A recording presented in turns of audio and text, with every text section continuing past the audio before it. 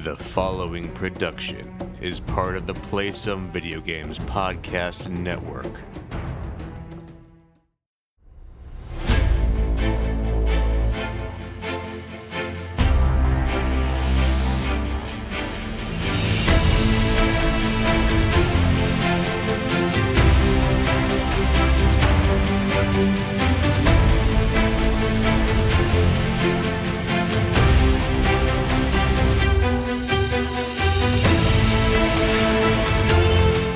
Greetings, boarders, and welcome to Board with Video Games, the gaming podcast that strives for the right balance of coverage for games you play on your table and on your television.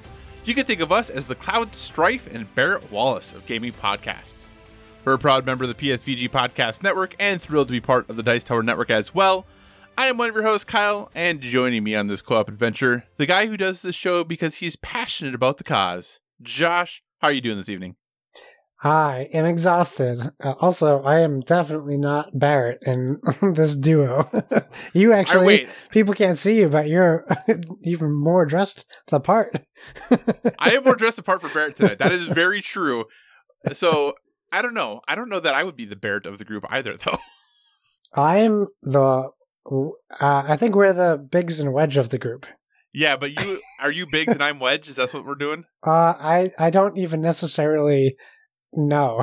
No, I'm totally down with being Wedge. I think you're the Biggs. I could totally be Wedge. I'd be totally 100% fine with that. Wedge, voiced by the person who plays Badger in Breaking Bad, which I was happy to look up and find out I was right when I thought that. So, yeah. Josh, you want to know a secret? I love. It's not a secret if you tell me. I'm just telling you, no one else is going to know. Okay. I've only ever seen one episode of Breaking Bad. I feel like you've told me the secret on our podcast before. That's why when everyone's like, you have it's some the time person on your from hands, Breaking right? Bad. I do. That's true, I guess. But yeah, when people were talking about how it's the person from someone from Breaking Bad, I was like, oh, that's cool. Great. Good to know.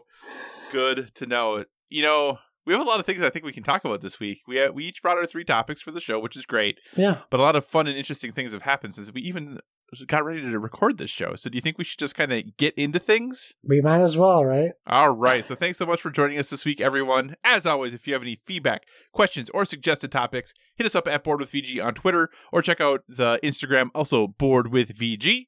We're a proud part of Play Some Video Games, and PSVG is on Patreon. We're absolutely thrilled with the support you've given us there thus far. And if you'd like to monetarily support what we do, you can find us there at patreon.com/PSVG. But the most important thing is just that you listen and maybe share our podcast with someone else who you think would enjoy it. We're also a member of the Dice Tower Podcast Network, so if you enjoy our conversations about board games and would like to dive deeper into that world, we encourage you to check out the Dice Tower Podcast as well as all of the other members of the network. No matter what type of board games you enjoy, there's a podcast on the network that's right for you. Josh, last week we experimented with a little bit of a format change. We're going to stick with that format change this week. As always, if you have feedback, thoughts on the format, let us know. But Josh and I have each brought 3 topics to talk about. They could be game reviews, they could be news stories, they could be just things we're thinking about related to board games or video games. But Josh, why don't you kick us off? What is your first topic?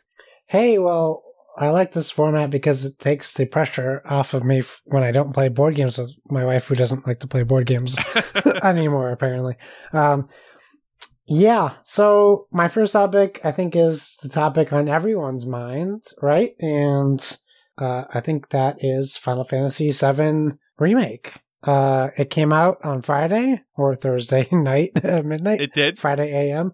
So basically, I just thought we would, the two of us could go over our thoughts so far. Obviously, spoiler-free.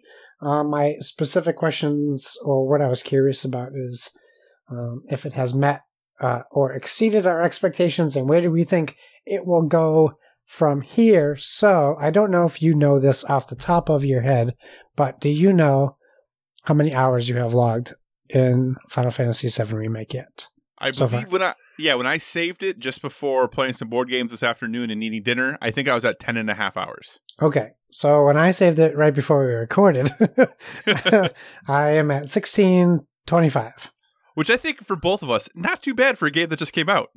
It's pretty crazy for me, having a 3-year-old. Luckily, I haven't slept since, what's today, Sunday? I haven't slept since Friday night. So I mean, is that really luckily?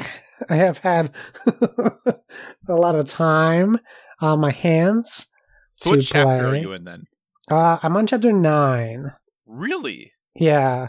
Okay, 9 or 10. It could be 10. I might have just crossed into 10. Okay, because that's interesting, because I'm pretty certain I'm in chapter 8. Okay. I mean, I have literally been going in every back alley, finding everything to open, doing every side quest in every town. Yeah. I've been kind of going crazy with oh boy, I'm literally just getting a message from Kevin that says, Donnie told me hold Final Fantasy till end of this week so we can wait to record the next one for another week. Well, that's too late, Donnie. We've committed. We didn't know. Yeah, so I've literally been I do this in games like Diablo or like adventure games. Like when I look on my map and I can see where I'm supposed to be going, right? I tend to go the opposite way on purpose. Yep. In this game, they tell you the characters you're with yell at you. You're going the wrong way. I'm like, okay, good. So I don't have to go further in this area. There's definitely things I've missed. I know that because some gates were locked, etc. But I think that might explain why my playtime is a bit longer, maybe than people where I'm at are. I haven't done too much extra. Like I've heard people have been playing like some of the mini games for a long time. Right. I've only done them once and then moved on just because I know the time suck it can be. Right. And I'm trying to take advantage of the time I've been gifted before it runs out. So I don't want to look that gift horse in the mouth. Well, something that might give perspective, and I think this will be spoiler free. You had asked a question in our Discord. We have a Final Fantasy VII spoiler channel in the Discord. You had asked a question about a special currency, and then we're like, "Oh, I just figured it out." That's where I just got to. Okay, yeah, and I literally minute after I messaged that, that's where I was. Yeah, so just for perspective, so I don't know if having 6 more hours is appropriate to get to where you are.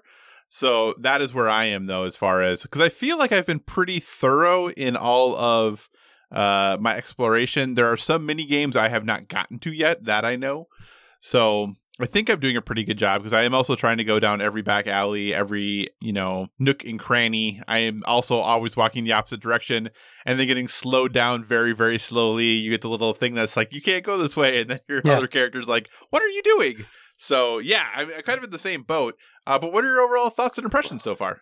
Well, good news. FF is Fast and Furious, not Final Fantasy, so we're good. Kevin was telling me we're going to wait another week to do our next Fast and Furious podcast episode. So we're safe. What are my thoughts so far? Well, okay, so I have a lot of thoughts. Really quick, sorry. Yeah. Did you play the original? I did, and that's what I'm going to talk about for a second. Because I know that it's kind of that game like everyone says, this is the game to play, but I also firmly believe if you wanted to play Final Fantasy VII, 10 years ago was the cutoff date. Don't play it between, anymore. It doesn't hold up. It's just... if the PlayStation Classic is any, gives you any idea of how just poorly those games of that genre, or not that genre, that decade or whatever age, they just don't hold up. So it's tough to go back to that. Even when you see Steam has it remastered, no, it still looks terrible. So I have very fond memories, but it's also been so long since I played it that they're more, it's more foggy. And then certain things, obviously important things shine. Mm-hmm. So playing this, it's really interesting to me because I know playing this that it's not the same game. Right. But I know that it is also the same game. It's really weird to explain, but basically so far, I mean, I'm like 16 hours in, right? And it's probably 4 hours in the main game, because what they've done is they've really developed the story more, and they've given you more to do. In like, maybe it's like if you watch a movie and there's a montage, you're playing the story beats without a montage. So everything, like, you pick any movie that has a montage, Rocky. Instead of watching Rocky train in a 3-minute montage, you're doing that for 7 hours. Like, you're getting all the details. So there's a lot more added to the game and the story elements that I'm really appreciating. And it doesn't hurt that it looks incredibly good. It really does, doesn't it? Woo. It's kind of insane how good it looks, and I'm going back and forth between playing it on a 4K TV and on a standard TV, and honestly, it still looks great on both. So I think where it shines is the music, which wouldn't be a surprise for Final Fantasy fans, but if you're not a Final Fantasy fan, I think that the music will still stand out. And did you play Crisis Core on PSP? I did not. Okay, so it kind of takes the combat system from Crisis Core, and if I guess it's similar to Kingdom Hearts, but it's a little bit more intricate than Kingdom Hearts, I think. Not a slam on Kingdom Hearts at all, but there's just a lot more to manage if you choose to manage. And I don't know about you, but I picked classic mode because it's easier, but you still have the whole team control. Because if you pick easy mode, your teammates are like automated, but with classic mode you can kind of jump back and forth. At least that's how I read it. Wait, so of the 3 starting things, there was 3 at the beginning. Yeah, classic, easy, and quote unquote normal. Yeah, maybe normal was the other one. Yeah.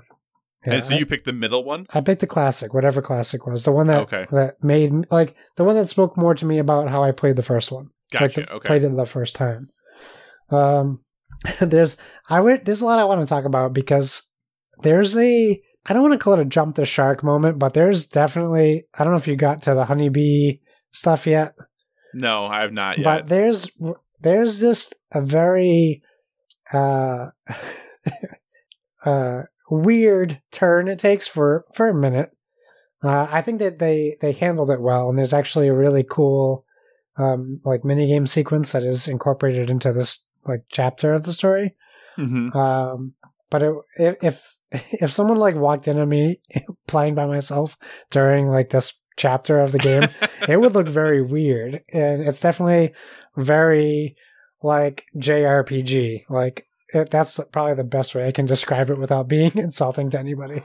It's funny, it's quirky. I really like the sense of humor in this game, and I forget how adult the language is. It's very adult. So there's a lot of it that I don't recall from when I played like forever ago. But when I played, it was sleepovers at my buddy's house, and he played, and I was in charge of the guide, and I would have the book in my hands, and we would get everything right. That was our goal. Right. Like, don't miss anything. Prima strategy guide or whatever it was back then. Yeah. So we would go and get all the ultimate summons and Knights of the Round, and we'd have to go underwater to get Leviathan. I don't know if this all is incorporated in this game, but there's definitely some new things that are incorporated, like VR missions where you can get summons, which is really cool. That's not a spoiler, I don't think. But it's a Final Fantasy game with summons. What? I know.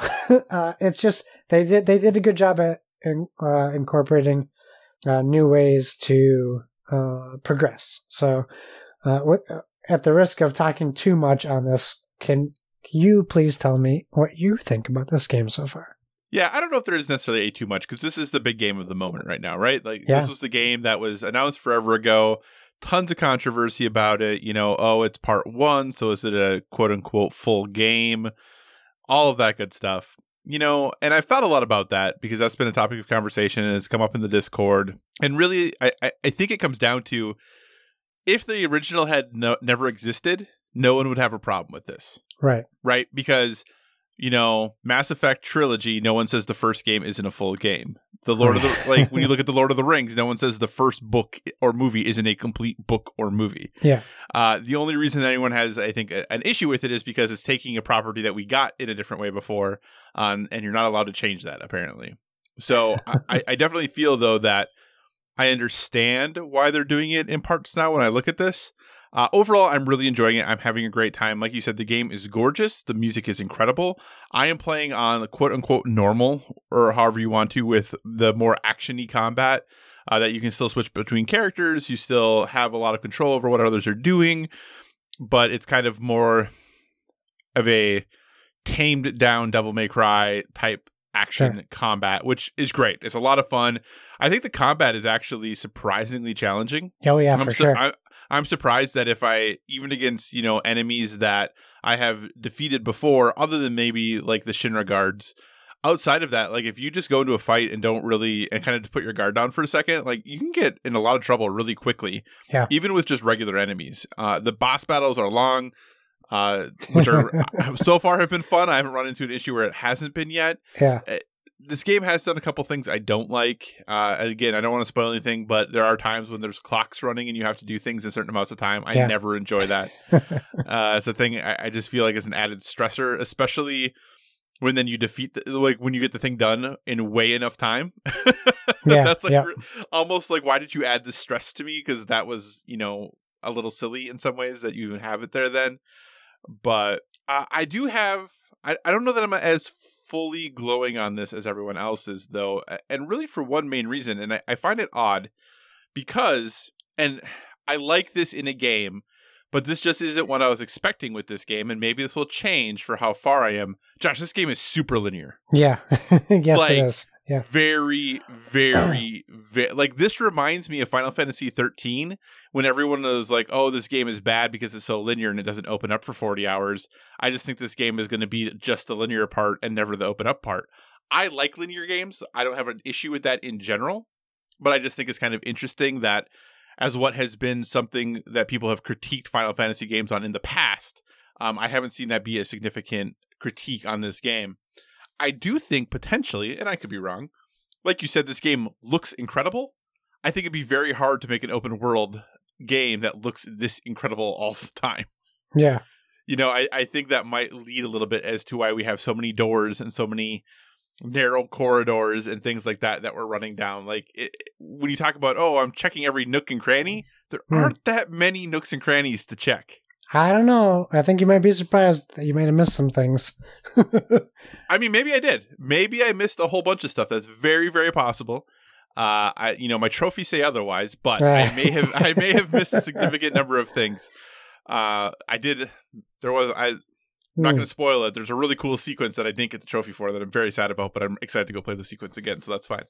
Pardon me while I check my trophies. you got the trophy for it though. It's a pretty low trophy. It's a pretty low trophy pop % on it. But overall, though, I'm really enjoying this game. I like the characters. I think the characters are a lot of fun.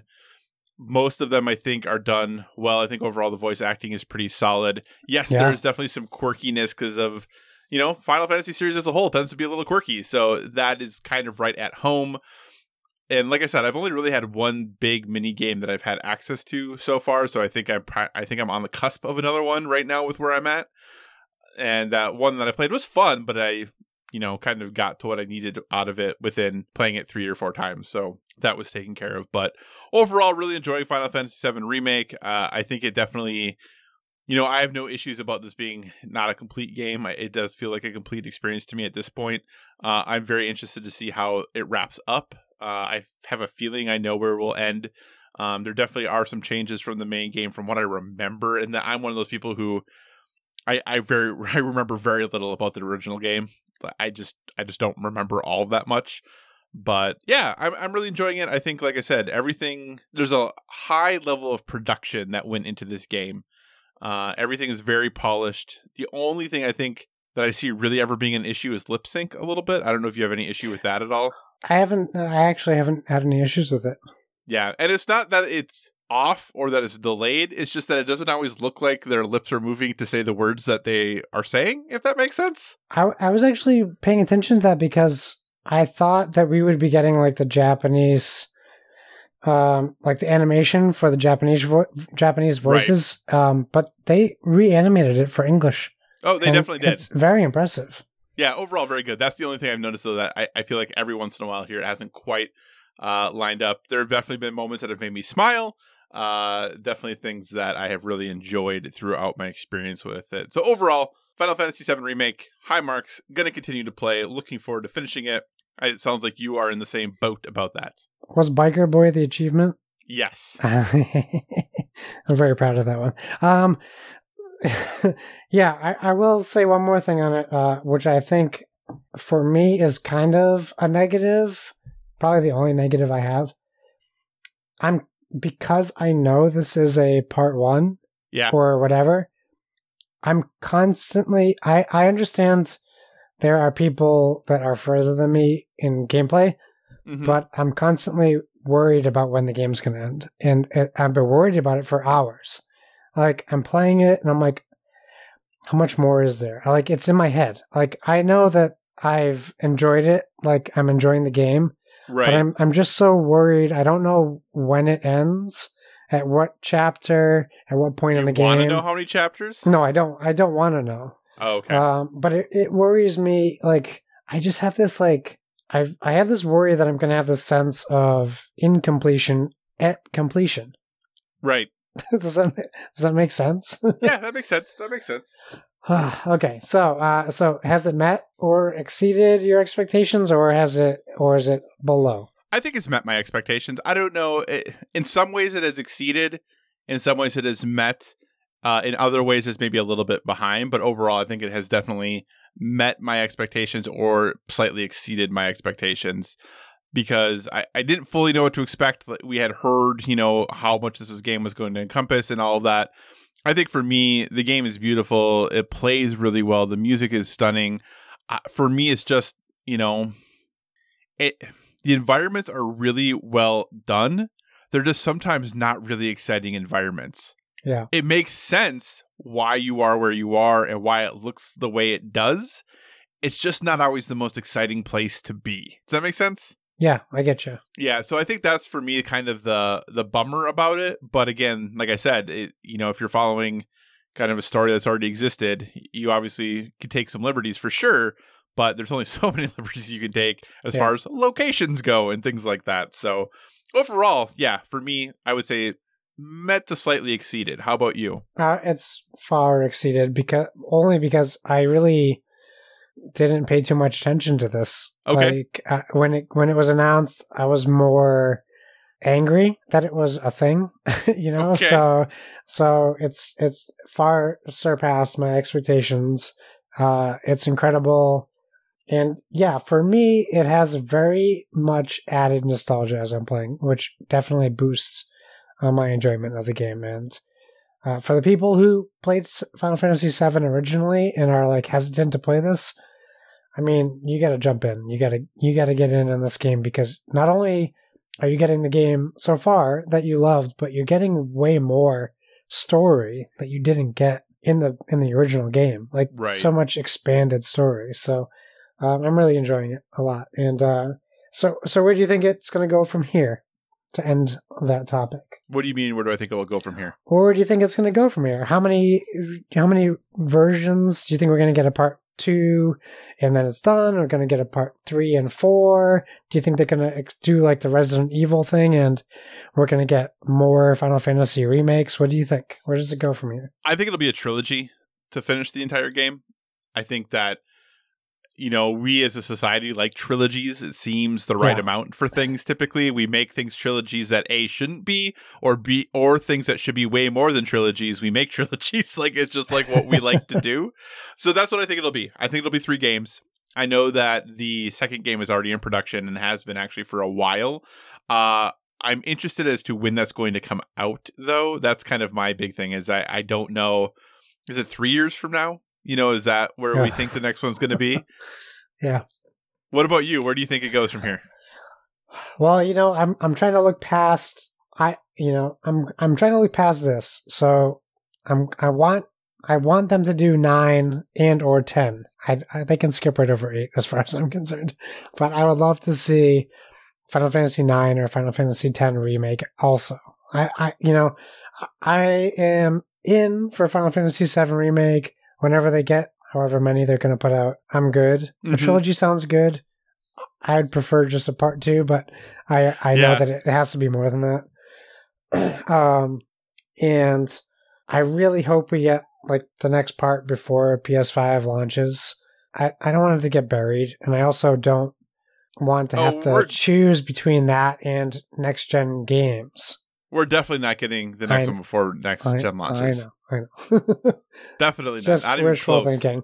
But yeah, I mean, like, obviously this is a lot bigger than the Resident Evil remakes. You know how they can do one seemingly every year now. Right. At least how they're trending. Because the games are only a fraction of the time of this game. Right. But I am so far, I'm very happy with the time they spent on it. So if they have to spend more time, I'm happy with that. And like I said, I have so many slogans. I don't want to put the cart before the horse, but right. I would love to see them move on after this is done to more Final Fantasy remakes. But that's the selfish person that I am, that I don't enjoy the new ones. And this is really doing it for me. So I would love to see my favorites like 9 and 10 and even 11 get a remake. Yeah, this has actually made me really want to go back and play 10. I love 10. Yeah, I only played a little bit of 10, and this makes me want to go play 10 and 10 2 again. So here's my question for you. Do you think we get what is released first? Not announced, but released first. Final Fantasy 7 Remake Part 2, or whatever they're going to call it. Yeah. Or the next Final Fantasy 16. What is released next? My guess is they probably are they already done with the next Final Fantasy sequel, or not sequel, 16. I'm going to guess that that's next, because they probably have 2 different teams working on these games. Right. So they're probably working on it like concurrently. So that would be my guess. We get 16, and then we get part 2, and then we get 16-2, and then we get part 3. So, I bet we see a new Final Fantasy just because it's been, 2 years since 15 came out? 2017, wasn't it? Yeah. Oh, or was it 2018? Yeah, it's 2 or 3 years then. Yeah. So, yeah, we definitely have the next Final Fantasy coming out first. Yeah. But you're not excited for that? No, I mean, those games kind of have gone in the opposite direction of what I know Final Fantasy to be. I think this might bring me back into what they're trying to do with the new ones, because the combat is similar. Yep. Maybe this is their bridge for me. Because the story gets me in, and then the combat now I'm a little bit more familiar with, so maybe I can try playing 15 again. All right. So my first topic is switching gears pretty substantially, and potentially some sad news. We'll see what happens. So, Josh, is CMON actually in trouble? So, dear listener, you've probably heard us talk about, you've definitely heard us talk about CMON, CMON, Cool Mini or not, however you want to refer to them. But they're a publicly traded company in Hong Kong. And until recently, that is true, until recently when they had to put trading on hold due to a quote-unquote going concern with their financial audit. The release of their annual report has been delayed, presumably to address the concerns brought up in the audit. So this original story comes from ICV2. And it talks just about it says, quote, trading in the stock of game publisher CMON Limited on the Hong Kong Stock Exchange was suspended on April 1st after the company warned of audit issues and said it would delay release of its annual report for 2019, end quote. So it goes into a whole bunch of information here. It talks about, there's 3 big issues that they, had come up with. But the third one seems to be the most important one. And the story continues by Milton Gripe, again on ICV2. It says, quote, the third audit issue was the most concerning for investors and other stakeholders. Other information as required by the auditors for their audit procedures on certain audit issues, including going concern. A quote-unquote going concern opinion is given by the auditors when it's believed that the company might have a change in valuation of its assets because there's a risk it would no longer be a going concern. Whether a going concern opinion is included in an audit report is obviously a major step, and a company would typically try to provide as much information to the auditors as possible to persuade them not to include it. CMON has responded, basically coming out and saying, quote, "Going concern is a highly technical accounting term referring to a situation where net current liabilities are greater than net current assets." That just sounds bad to me. Yeah. This happens for CMON from time to time since we record funds received from Kickstarter as both a liability and an asset. The money is an asset we receive from our backers, but it's also a liability we owe to them that is not fulfilled until we ship our products. Since we use the funds to pay for molds, production, and development of those products, and some of these are considered, quote, non-current assets, the asset column goes down as we use the money to fulfill the development of the game. Once we ship the game, the project goes back into the black because we can take the liability for the Kickstarter funds off the books. So that's a whole bunch of technical mumbo jumbo and business accounting stuff that I don't really know exactly what all of it means. But there was one, I'm going to see if I can find this really quick while I ask you a quick question. Hearing all this, Josh, we've talked a lot about how it seems like CMON has been in trouble from a business perspective for a couple of years at this point. Yeah. What do you think, hearing all this? Is this something that you're concerned about? They have a Kickstarter launching. I mean, by the time this Kickstarter is live, their next Kickstarter will be, or by the time this podcast is live, their next Kickstarter will be launched. So what do you think? That's for Ankh, right? Indeed. Yeah. Well, I didn't really know what to make of this, but one of the things I read was they paid $2+ million for a company on professional advisors, and that far surpasses their Kickstarter goals for any of their last projects. So when they say that this money is held up in Kickstarter, and then it's opened up and they go in the black. What does that mean? They go in the black from what? They go in the black from zero? So $1 makes them go in the black. So I mean, it is a lot of legal jargon. So obviously most of it goes over my head.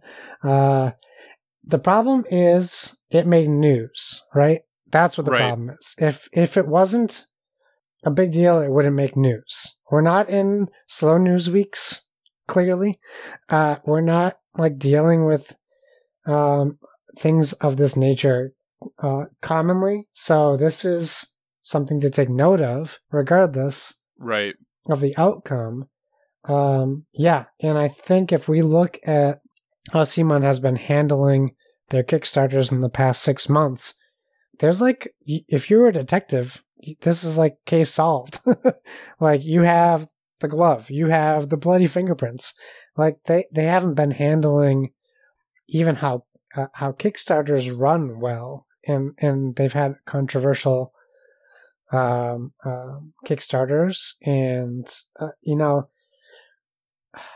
I love Eric Lang. I actually really am interested in Ankh, but I know I can't afford it because I want to back it at base level, and I know it's going to increase by $300 by the time the Kickstarter's over. And my personal opinion on that aside, you can only expect consumers to support that for so long, and maybe they're just at the point where they're not getting that consumer report or backing. Or maybe the projects are finally, their budget is superseding their Kickstarter goal. And then they go, if you're sitting in CMON, they go, well, Gloomhaven, right? Or Frosthaven, let's put a goal of 500,000, knowing we'll get $1 million, and it will cost us 1.2 to make the game, but we'll get it back because we'll get a $2 million on the Kickstarter. If you don't hit that, if you're trying to keep your goal low so people will back you, that could be a problem as well. And obviously that's all conjecture and just my thoughts on where they might be thinking. But the way they've been handling themselves on Kickstarter really makes me suspicious about where they're at, and I don't know, because with their deal with Asmodee, it's really weird. Right. And I don't understand why they would ever have a deal with Asmodee based on the reputation they hold for themselves, they shouldn't even be talking to Asmodee. So that makes me think that they might be in trouble also. Right. Yeah, and like I said, it was actually interesting. I was reading Reddit about this, and Reddit, neither here nor there. Take it with a grain of salt, everything there.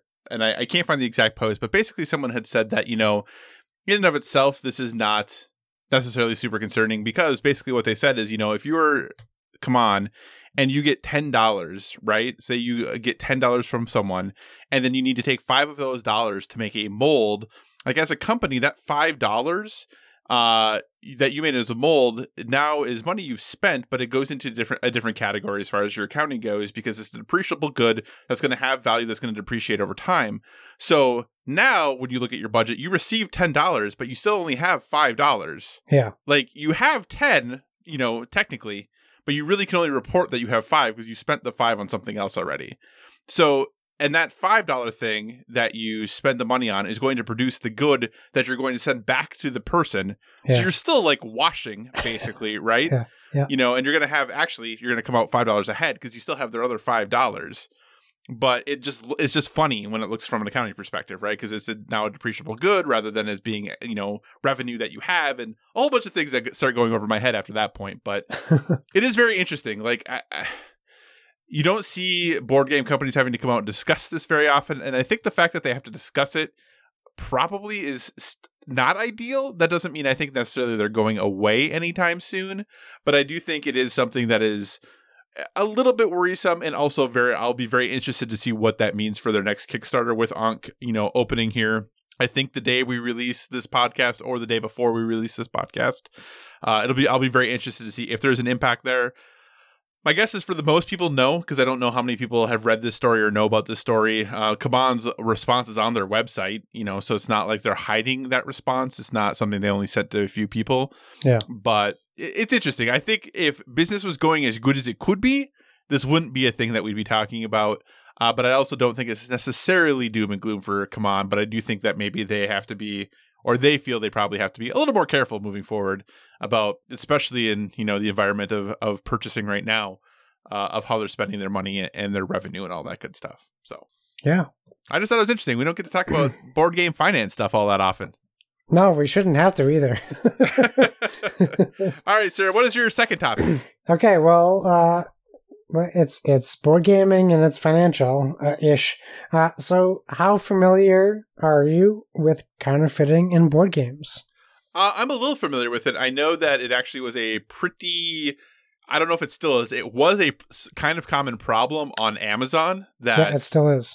Okay, yeah, that I knew that there was a problem there, because obviously some products are quote unquote sold by Amazon, but some are sold by third parties, and that it was not, I wouldn't say it was common, but it was not at least uncommon to get knockoff games when you'd order from other suppliers on Amazon.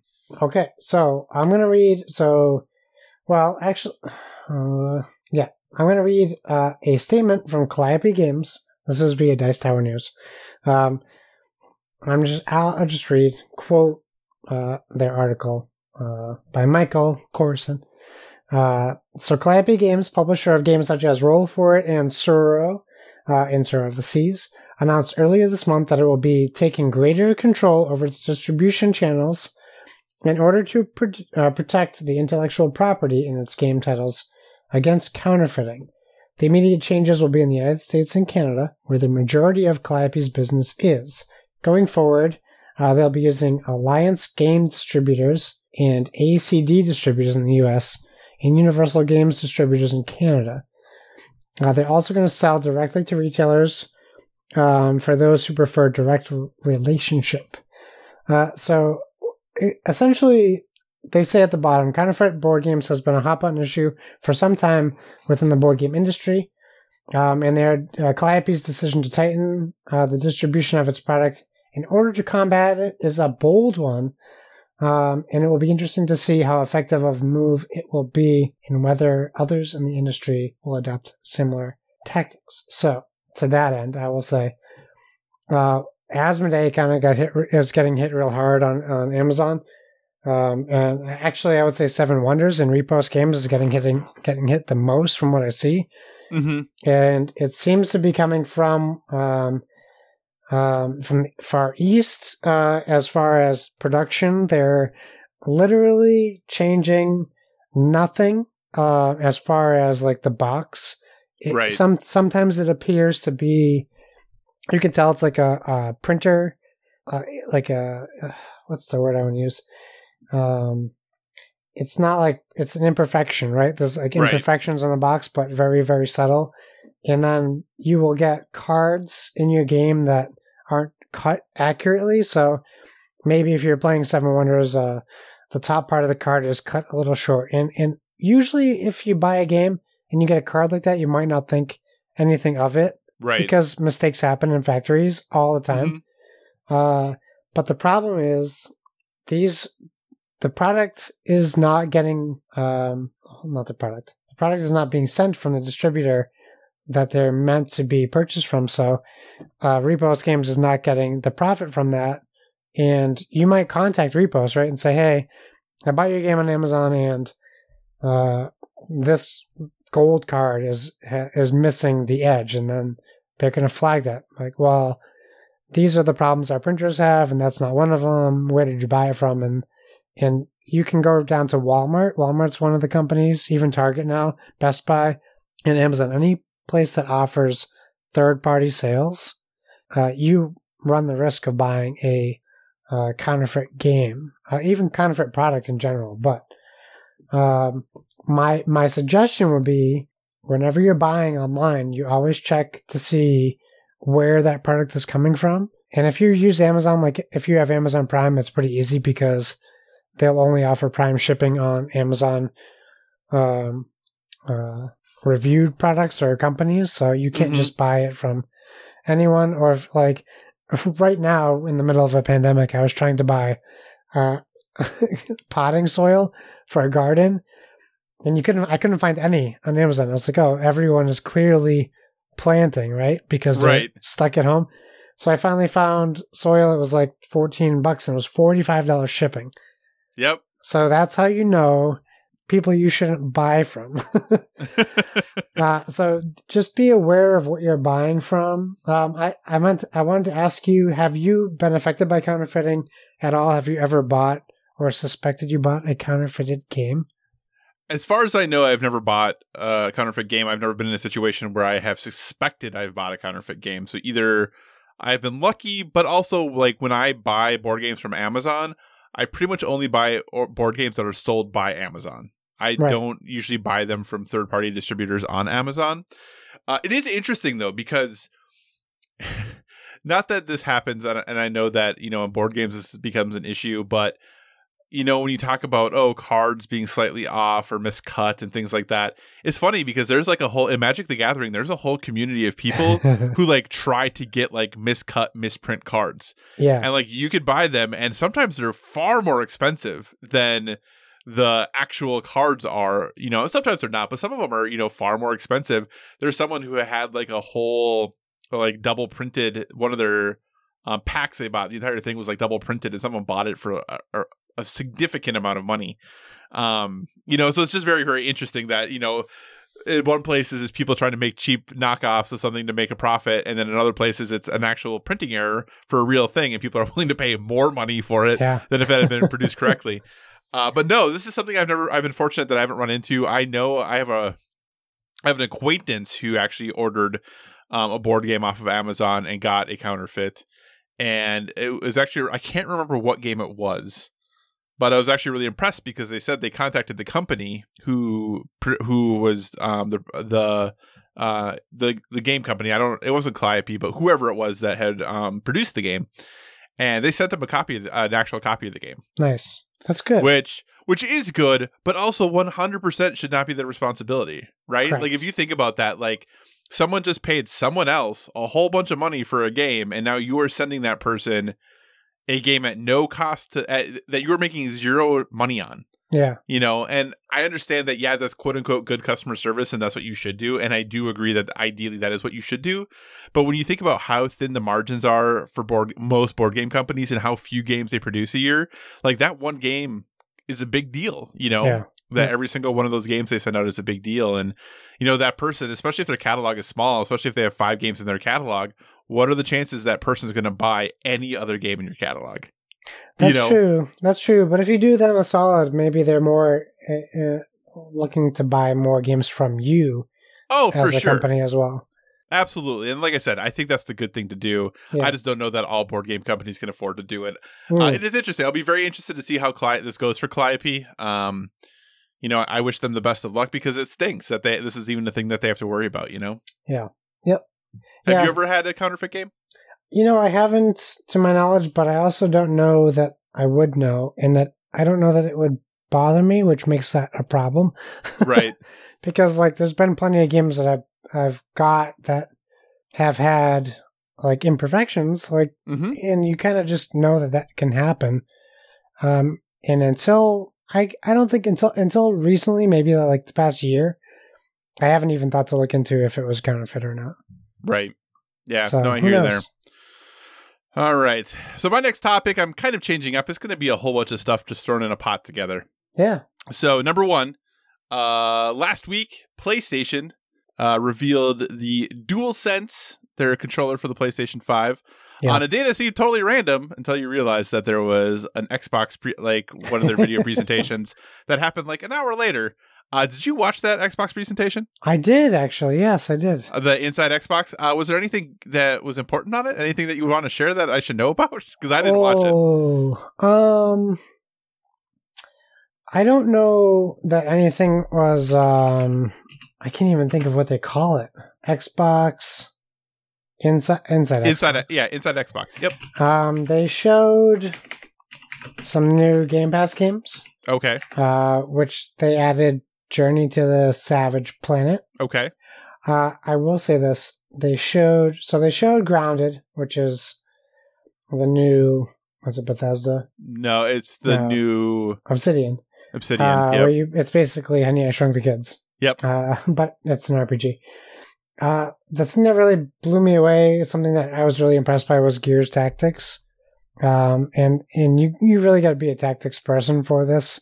Right. But it looks incredible. They talked about how much they added into the game to appeal to non-tactics game players. Right. But it still is just for PC now. It is coming to Xbox later. There's some Sea of Thieves content, which I am just couldn't care less about anymore. But yeah, they Journey to Savage Planet, which is a game that is on the streaming platform. Like if you do cloud streaming, you've already had access to. But they added it to Game Pass, which I think is a game that is basically like a comedic version of No Man's Sky. Yeah, that's kind of but I would say this. They did a great job. It was very quick, concise. It was 45 minutes, but it wasn't like their typical. It was usually it's 2 hours, or 2.5 hours for them. Yeah. And obviously it's because they're all recording from home and they don't have a choice. But it wasn't bad. It wasn't bad at all. It was continuous content. But for me, an Xbot who is growing weary of Xbox, it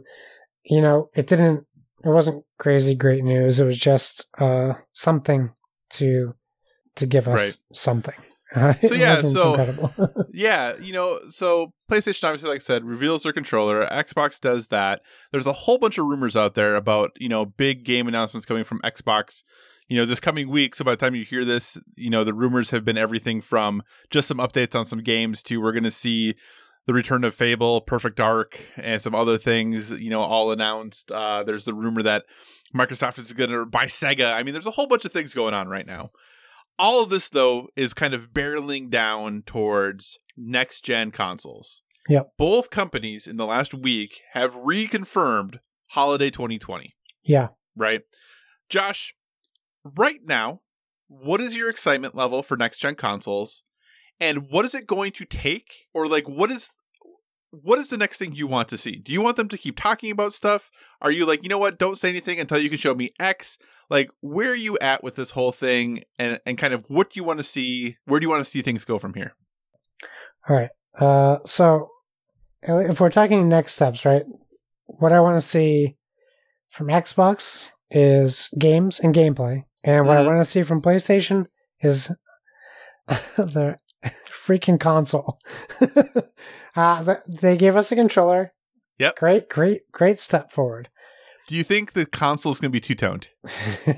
Well, I think it will be at least white. I saw a mock-up of what it could look like with the white and black. Mm-hmm. It's still sporting like a V shape, but standing vertical. Right. I don't want to put anything into any prototype because people are just making up what they want, and you're only setting yourself up to be disappointed with the console. So right. I don't care, honestly, what all these mock-ups look like. Just show me the console. We already even have like an idea of PS5 games. We don't have that with Xbox. Right. Like, we know what's coming, but a cinematic trailer doesn't give me anything. And that's always been my problem with like events where you reveal a game. No, duh. A new Halo's coming out? Shocking. Oh, and it's a cinematic trailer showing nothing? Okay. That did nothing for me. Right. So when we see, like, I think it's Godfall, the PlayStation 5 one, that was at the Game Awards, at least it says, like, running on PS5. Cool, I know that now. Right. This is a game I didn't know about. So you're winning. You're beating Xbox already because Halo Infinite, who the heck cares? Well, I think a lot of people would say they care about Halo, the next Halo. No, I mean, I love Halo. I really do, but that's not selling consoles. If you have an Xbox, you're playing Halo, but you're not enticed to buy an Xbox for Halo because you would have an Xbox already. Right. So why am I buying a Series X? And my biggest worry with this new console generation for Xbox is they went out already and said there won't be Series X exclusives for 2 years, and that's insane to me. Right. So why wouldn't I buy a PS5? Right. Like, why wouldn't I do that? All right, so here are the questions then. What % chance do you think by the time this podcast, or I shouldn't say by the time this podcast posts, but in this coming week / the week this podcast posts, what % chance is it that we get major game announcements from Xbox, including the possibility of, the next Forza, Fable, Perfect Dark, all those rumors that are out there? What chance do you think that happens sometime this week? Well, until today, I didn't even know that it was even a possibility. So I'm just going to put it at a solid 5%. Okay. What chance do you think it is? And maybe that's not revealed now, but what % chance do you think it is that Microsoft has acquired Sega, who they have talked about acquiring in the past? 80%. Okay. So you do think that Microsoft is going to pick up Sega? Yeah. I mean, it seems it's one of the things we when we talked about this in the past, like who Sega should acquire. I don't know that either of us thought about this. No, sorry, Microsoft. I don't know that either of us thought about Sega. Right. But Kyle and I, spoilers, talked about this before we started recording. Yeah. I think it just kind of makes sense. They've worked with Sega so much in the past couple of years. Sega needs to kind of just let someone else take the lead so they can, I don't know, do whatever they want to do. But we saw them do this with their console, and then they started giving their IPs to other competitors. So it only makes sense for them to cash out if they can, Yeah.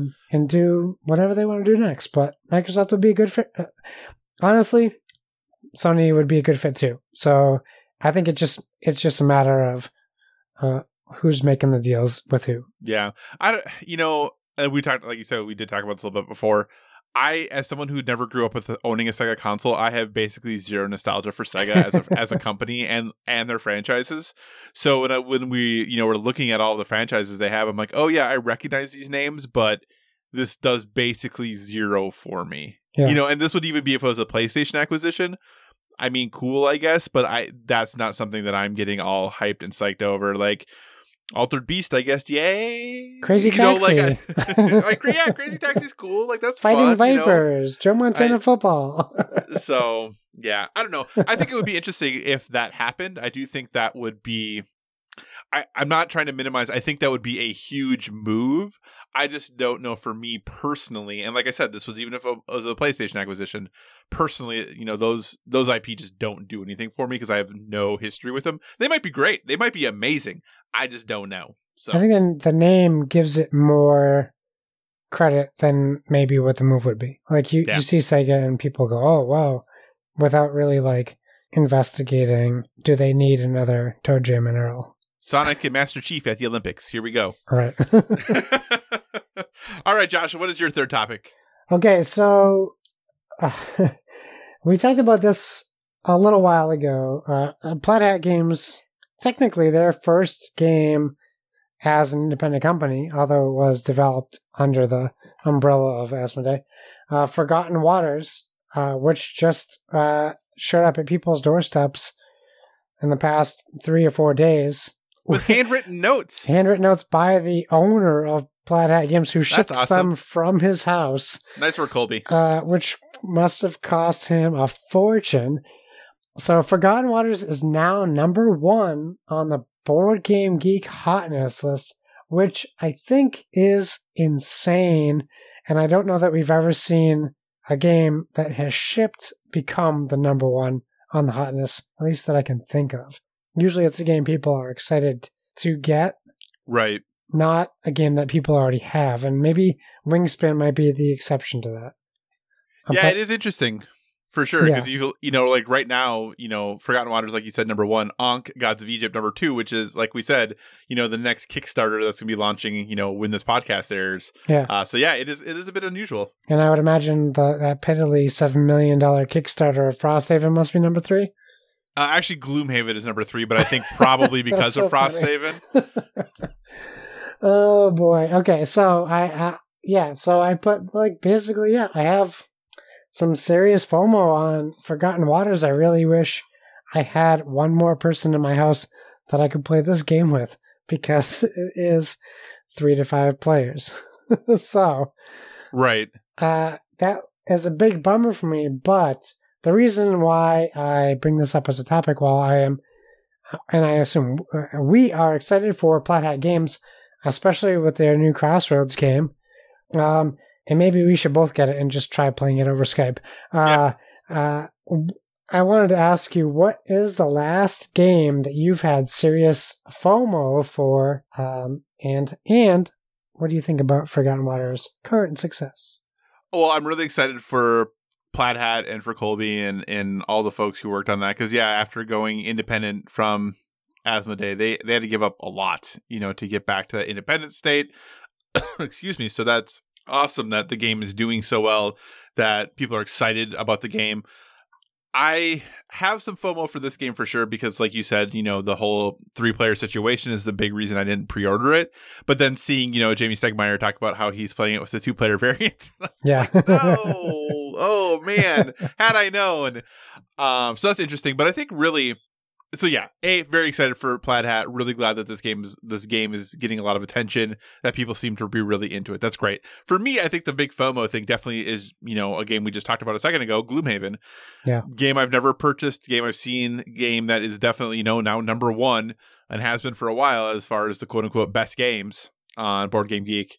I still think about it most days, since the Frosthaven Kickstarter is going on right now, which, by the way, I think it's really interesting that Frosthaven has a ranking already on Board Game Geek, because the game doesn't come out until 2021, but that's cool.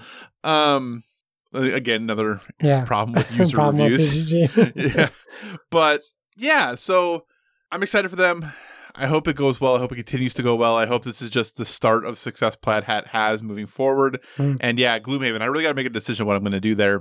It's a lot of money still. Even just getting Frosthaven would be a lot of money. I know you had pointed out to me that they are looking at potentially adding one more tier to back at, which would get you like Gloomhaven and some other stuff in addition to Frosthaven at a bit of a discount. So I'm going to keep an eye out for that. But that for me was probably the last big board game I had FOMO about. How about you? Well, I don't know if you were following the Horizon Zero Dawn. But I've seen a lot of the social media stuff. They posted a picture with all of the content for the game being taller than their associate. Yeah. And it really made me feel sad that I've never backed a game that is that big, period. I know it's by Monolith, right? So they do Batman, Gotham City also. Right. Yep. But yeah, I mean, if there was one game that I would have like serious FOMO about, it would be a board game based on my favorite video game of all time. Right. And that would be Horizon Zero Dawn. So my second to that would be the Pacific Rim Kickstarter, which I was backing. And then they did that old trick where they drop a $300, sorry, I just killed the book, $300 expansion to get the whole thing. So that's another game I really wish I could have. Mm-hmm. So yeah, I definitely have FOMO for those things, and I'm really psyched for Forgotten Waters. I actually didn't know there was a 2-player variant, so I might just buy it tomorrow, to be honest with you. Oh, there you go. All right. Because everyone, my Instagram and my Facebook is full of people saying how much they're enjoying the narrative and the app for the game. So it's really making me want to play it. So if there's a 2-player variant and it works with the app, which I'll have to Google, I think that'd be great. If not, yeah, I mean, maybe we'll have to work something out where we can get a virtual game going, because it's definitely making me want to buy it. Yeah, I think the app does work with the 2-player variant because I know Jamie had mentioned he was using it. So he was okay. Thanks. Yep. So awesome. All right. So my final story, Josh, is about this really small game. It's kind of up and comer. No one's really heard of. Counter-Strike. Kind of Counter-Strike. Riot's new game Valorant is smashing records on Twitch while in closed beta. But the big question is, are we cool with how they're doing it? So Valorant hit a peak of 1.7 million viewers. And the way that happened is Riot is letting some big name streamers and some streamers on Mixer too get into the beta early. So right now, really, or when it first launched, the only people who were in the closed beta for the most part were streamers, some press. That was it. So if you were the average Joe, how did you get a beta key? Well, you had to watch a stream and be lucky enough to be randomly selected to get a beta key drop during that stream. So, Josh, this obviously, like I said, Valorant was going to be a popular game anyway. People were really excited about it. If you're not familiar, listener, Valorant is kind of Riot's take on CSGO with a little flavor of Overwatch thrown in. I would say from watching people play, it's like 90% CSGO, though. There's definitely some, you have ults and some powers, and there are heroes, if you would, that are similar to Overwatch. But this is like time to kill is very short. A headshot kills you no matter what gun is being used. And if it's not a headshot, it's like 2 or 3 hits and you're done. So a very slow paced game, very much peeking corners, really, really inspired by CSGO. So Josh, Riot obviously wanted to make a splash. So they did this thing where they worked with all these streamers, get this huge number of viewers on Twitch. But is that cool? Is that okay with the way that they generated the publicity? Because I know I've talked to people and heard of people who created 10, 15, 20 different accounts for Twitch so they could stream all of those simultaneously to try to get a beta key. So that 1.7 million, I mean, yeah, they had those many streams going on, but it's not like 1.7 million unique people were watching this. Right. So is this cool? Are we okay? Is this a brilliant marketing move? Is this good business? Both? What are we thinking? I mean, is it a genius marketing move? Yes. Are you telling me I have to watch Dr. Disrespect, a grown man having temper tantrums like a 2-year-old for 2 hours to try to get a key? That's not cool with me. And I don't like that aspect of it. In fact, well, I'll leave that aside. Yeah. So I don't like that they did that, but that's a genius marketing move, right? So if you have that at your disposal, sure, I can't blame them for doing it, but they didn't get me because I have no interest in doing that. I got other games I can play, including Overwatch, that I would rather play. In fact, even this article says this game only runs at 30 frames per second on most things anyway, so I'm basically watching a pixelated shooter. That's actually only on old rings. On new rings, they let you play on those, I don't know. It's just frustrating. I've seen some gameplay. It's is blocky a good word? Yeah, that'd be appropriate. Okay. It's just, I don't know. It seems like a subpar shooter to me. So I guess I'm just not interested. Yeah, I mean, it definitely, as someone who does not play CSGO, I don't play CSGO at all. I've watched CSGO esports events, and I think part of it is interesting, but it just, from a stylistic, it's just not the type of game I'm interested in. It just is so slow moving. It really is about peeking corners perfectly, having your cursor placement perfect so that when someone else peeks, it's just one click headshots done. And it's just so slow. And that's just not my thing. Great for people who like it. I'm not saying it's a bad game. It's just not my thing. Basically what Riot has said, though, about Valorant is they're building it around a resilient infrastructure with, quote, 128 tick servers at least 30 frames per second on most min-spec computers, even dating back a decade, 60 to 144 frames per second on modern gaming rigs, a global spread of data centers aimed at less than 35 millisecond for players in major cities around the world, and a netcode we've been assessing over for years, and a commitment to anti-cheat from day one. So, I mean, they're trying really hard. Riot definitely trying to make a big splash here in a gaming space that has been dominated by CSGO. CSGO right now really has no competitor in that area. It's good to see them having success. Maybe that means Valve will actually do something with CSGO. I doubt it, but who knows? Because I don't think Valve really cares about anything ever. They just do whatever they want to.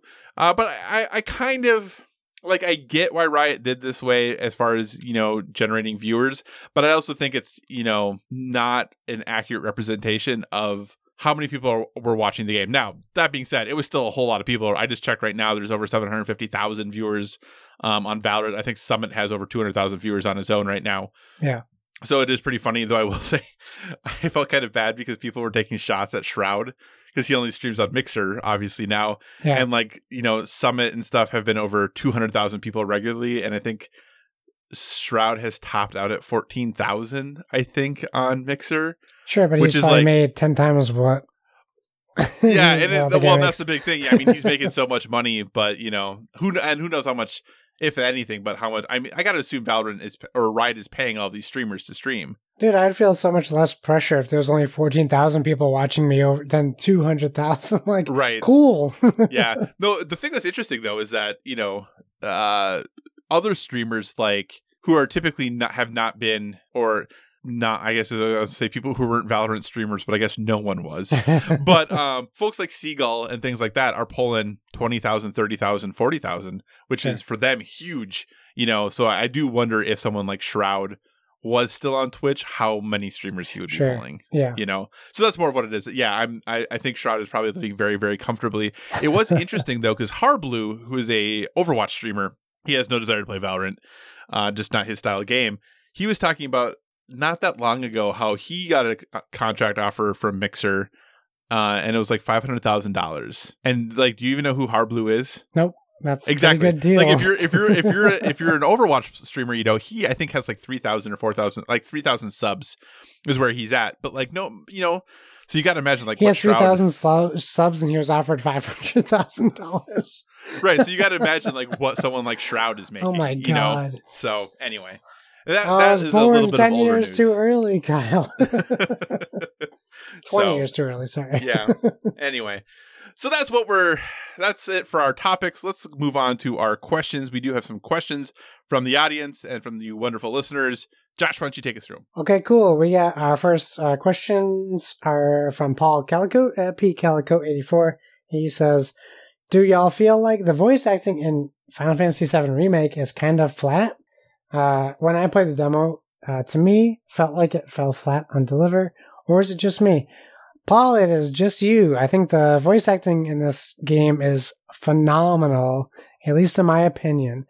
There's definitely some things with the NPCs that are a little, you can tell, less produced, but I think for the main cast, I think the voice acting is phenomenal. Kyle. Well, and I think that, especially at the beginning of the game, I didn't play the demo, but I believe the demo started right at the beginning. Is that correct? I have no idea. I didn't play the demo either. But if you think about the very beginning of the game, Cloud as a character is pretty flat at the beginning of the game.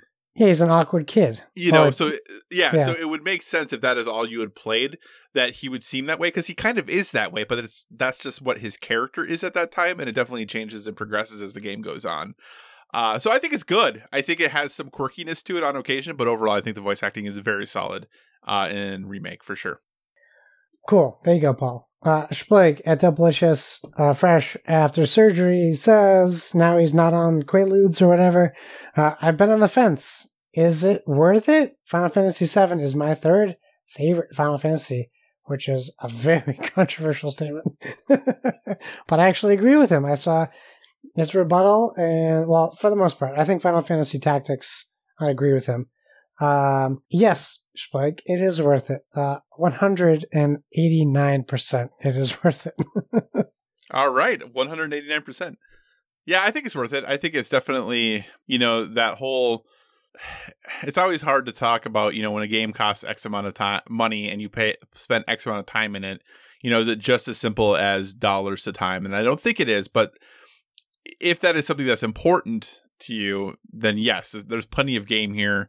If you want to, I think, especially with the combat in this game, once you have played the game through once, I know it unlocks quote unquote hard mode, if you would. And I think that going back through this game in hard mode, once you have a really good grasp on the combat, I think would probably be really fun and really engaging and very challenging. So I think there's easily enough value here. I think it's definitely worth it. And if it's your third favorite Final Fantasy game, then yes, I think you'll still really enjoy what they're doing here for sure. Absolutely. Okay, next, Donnie, Bossman at Playing Nintendo. He asks, why does Kyle think Xbox fans are hypocrites? And then he asks, and how amazing does new Fable sound? So I'll let you get it, Donnie. Get him. So I don't think that quote unquote Xbox fans are hypocrites as a whole. But I did make a comment in the Discord because, I thought, piffy hot takes were what we're doing these days for console wars. Is that there were some polls going around, if you may remember, recently about whether people preferred offset sticks or symmetrical sticks, right? I can't say that I saw that. Okay, so that's kind of where this all came from. But there was these polls going around, and then I simply... So... Long story short, people were talking about how basically offset sticks were the best, and if you like anything else, you're wrong.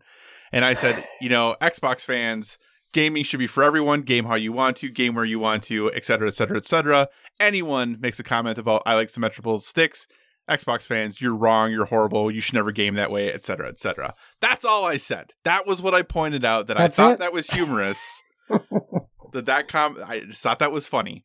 How do you feel about the PlayStation Sense, whatever, looking just like an Xbox controller? It doesn't look just like an Xbox controller. That's the internet. I'm talking through. Oh, okay.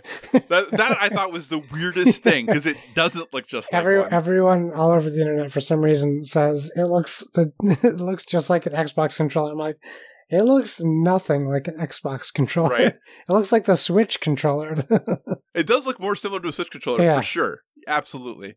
But yeah, that's what I know. I saw that too, and I was like, what are you talking about, people? Like, it doesn't at all. But anyway, so that's all I said is just that, I think it's interesting that, Xbox people game how you want to, unless it's symmetrical sticks, then no, nobody wants that. Here's the other funny thing that I thought about during regards to all that is that Ryan McCaffrey made a tweet saying something to the effect of like, oh, because like Greg Miller had posted a thing asking Ryan people. McCaffrey guest on PSVG? Yeah, that's the only thing he's ever done. He was a guest on PSVG. Okay. He knows some stuff about Xbox. Yeah, so Ryan McCaffrey of IGN. Basically, yes, that guy. Greg Miller had done the thing asking the question, and his was pretty close to 50-50, whereas Ryan McCaffrey's was more in favor of offset. And he's like, wow, I'm really surprised, seeing that there's this much demand for it, you'd think that maybe PlayStation would consider that when releasing their next controller. And I was like, yeah, but yours was like 60-40, so why wouldn't Xbox consider releasing symmetrical ones then? It's not like it's, you know what I'm saying? It's not like it was like 90-10 or 80-20. I don't know if this is going the way that Donnie wants it to go. So anyway, that was all of my thoughts. So anyway, a new Fable sound, really exciting for people who love Fable. That sounds great. Okay, well, Donnie, I'll say I can't answer the first question because I don't know. The second question, Yeah, a new Fable sounds amazing. If I haven't heard about a new Fable for the past 5 years. So put up or shut up, Xbox. What if it was like just slightly better than Fable 3? Would you still be excited about it? Yeah, because it would be slightly better than Fable 3, which was the worst Fable. I'm just checking. Just making sure. Yeah. No, as long as it's not Fable in space, which is what people thought was going to happen last year. Oh, I do remember hearing about that. I actually kind of would have been down for that. That might have been exciting. Okay. Pass. Okay. Well, thank you so much, listeners, for contributing. We do appreciate it. If you do have any questions, you can always hit us up at BoardWithVG on Twitter or send us emails, boardwithvg@gmail.com. We love hearing what you want us to talk about because it makes it a lot of fun. With that, we're going to go ahead and start moving towards wrapping this show up. We're obviously a gaming podcast, but we do want to leave you with one suggestion, recommendation, thing we're currently into that is helping us live a well-rounded life. Just something we're kind of digging on right now that isn't gaming related. Josh, what is your recommendation for our listeners? Hey, so my recommendation was going to be yours. So I give you the stamp of approval, but I'm going to go ahead and say, for people who have only had Netflix, there is a old new option for you. It is the series Community. It is now available on Netflix, the entire series. It's in my top 10 all-time comedy series. It's written mostly by Dan Harmon, one of the people behind Rick and Morty and other things. It stars Joel McHale and Childish Gambino himself, Donald Glover, Alison Brie, Gillian Jacobs, Danny Pudi. Chevy Chase is also there. And Yvette Nicole Brown. If you know Walking Dead or Talking Dead, you are familiar with her. It's just a very clever pop culture-y written show about adults and not adults going to community college together and what that is like for them. It is very good. John Oliver is also on it. One of my highest recommendations I can give. Very cool. That is Community on Netflix. This is not my recommendation, but I do want to ask a question quick. Yeah. Have you watched the add-on episode of Tiger King? Is it out already? I thought it came out tomorrow. It came out today. Oh. I heard it was a reunion episode, so I know Joel McHale hosts it.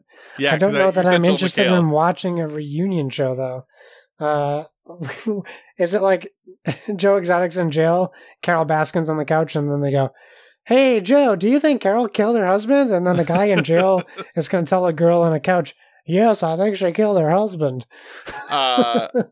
I think it's actually mostly done via like Skype and stuff because it was done so quickly. Coronavirus, yeah. Yeah, exactly. And it does. You are right. Joel McHale hosts it. As soon as I saw it was a reunion thing, I had zero desire to watch it. Yeah, me too. I haven't watched it yet, and I don't know that I will because obviously I've talked a lot about how I'm working my way back through Top Chef. I'm on season 16 now, Josh. Oh my! Season 17 is what's airing live right now. I've made it. I might be able to catch up and actually watch. But you haven't watched Breaking Bad. But I have not watched Breaking Bad. I had 16 seasons of Top Chef to get through. I'm judging you. That's fine. Judge away. Judge away. I haven't watched Community either, so you can judge that. Oh my! Like. Well, now you should watch it. Well, I have that and Psych. I have a whole bunch of things I need to watch. But anyway, yeah, I just was curious because I've heard not great things about this new add-on episode. So, yeah. Listeners, if you have checked it out, I would love to know what your thoughts were. Please. About it. My recommendation is something on Disney Plus. It is the new Pixar movie, Onward. If you are a fan of Pixar, or if you're a fan of tabletop role-playing games, or if you're a fan of movies that can sometimes be funny and sometimes be touching and heartwarming, I recommend giving Onward a shot. It definitely leans very hard into the idea of tabletop RPGs, uses a lot of the things from that, but also really kind of looks at family in a unique and different way. I like their take on how magic and things like that exist on the universe. They do a lot of really fun, unique things with it. It came out in theaters in February, and then obviously with coronavirus stuff, it went to video on demand very quickly, and Disney Plus also very quickly. So it just came out back on April 3rd. And it's great. I really enjoyed it. I had a lot of fun watching it. It's really nice to be able to sit down and know a movie's going to be done in about an hour and a half. Yeah. So that is a really good feeling. So definitely check out Onward on Disney Plus. Josh, you said you enjoyed it as well? I loved it. It was great. Very fun, very entertaining. If you have daddy issues, be warned. Very emotional as well, which is typical with Pixar films. Caught me by surprise at the end. That's really where it hit me. But I really enjoyed it. No, I agree there too. Also, now, if you have not my recommendation from not that long ago, Parasite is on Hulu now. Yes, I can't wait to watch it. Yeah, so if you've not seen Parasite, go ahead and watch that on Hulu. If you want some humor, you can definitely check out the Hulu's Twitter account. Did you see this at all? No, I haven't seen it. So Hulu posted about how Parasite was on Hulu now, and people they were getting a little salty with some of the replies because someone was like, "Oh, it's not a very good movie," and Hulu's like, "Yeah, it won 4 Academy Awards." Yeah. And then someone was like, "Oh, who wants to sit where you have to read an entire movie?" And Hulu was like, "Well, you could always learn Korean and then you could listen to it." So they're getting a little salty with it, which I do appreciate a little bit. All right, Josh, what do you say we wrap this show up? A great idea. Thanks for joining us, everyone. In addition to finding us on Twitter and Instagram at BoredWithVG, you can find us on Facebook at facebook.com/BoredWithVG. So feel free to give us a 5-star rating over there. I've noticed some extra traffic over at Facebook, so thank you for following us over there. Also, if you want to communicate in the more long form, or you're just not feeling social media, please feel free to email us at boredwithvg@gmail.com. We tag our stuff with #BoredWithVG, so please use that hashtag as well so we can see what you're up to during this awesome global pandemic. Whatever podcast service you're listening to us on, we encourage you to give us a stellar rating. That is whether you're downloading us from the PSVG feed, the Dice Tower Network feed, or our very own standalone Bored with Video Games feed. You can find me on Xbox Live and PlayStation Network at Why So Serious. That's SIRRIUS. You can also find me fishing and planting flowers and building bridges and accruing debt and Animal Crossing on the Switch. So find my Switch code. It's on the internet. Kyle, where can people find you? So you can find me at all the usual places: Twitter, Instagram, PlayStation Network, Xbox Live, Board Game Geek, all at Cyclocross, CYCOCROSS. You may have noticed if you follow our Bored with Video Games Twitter, I did post a picture of Valley of the Kings, so probably look for a review for that next week from me. It is a fun little deck builder that I look forward to talking about more, so just kind of be on the lookout for that. As always, if you have suggestions for future topics, be sure to reach out to us on the social media, because we want to talk about what you want to hear about. And remember, everyone, whether it be board games or video games, never stop gaming.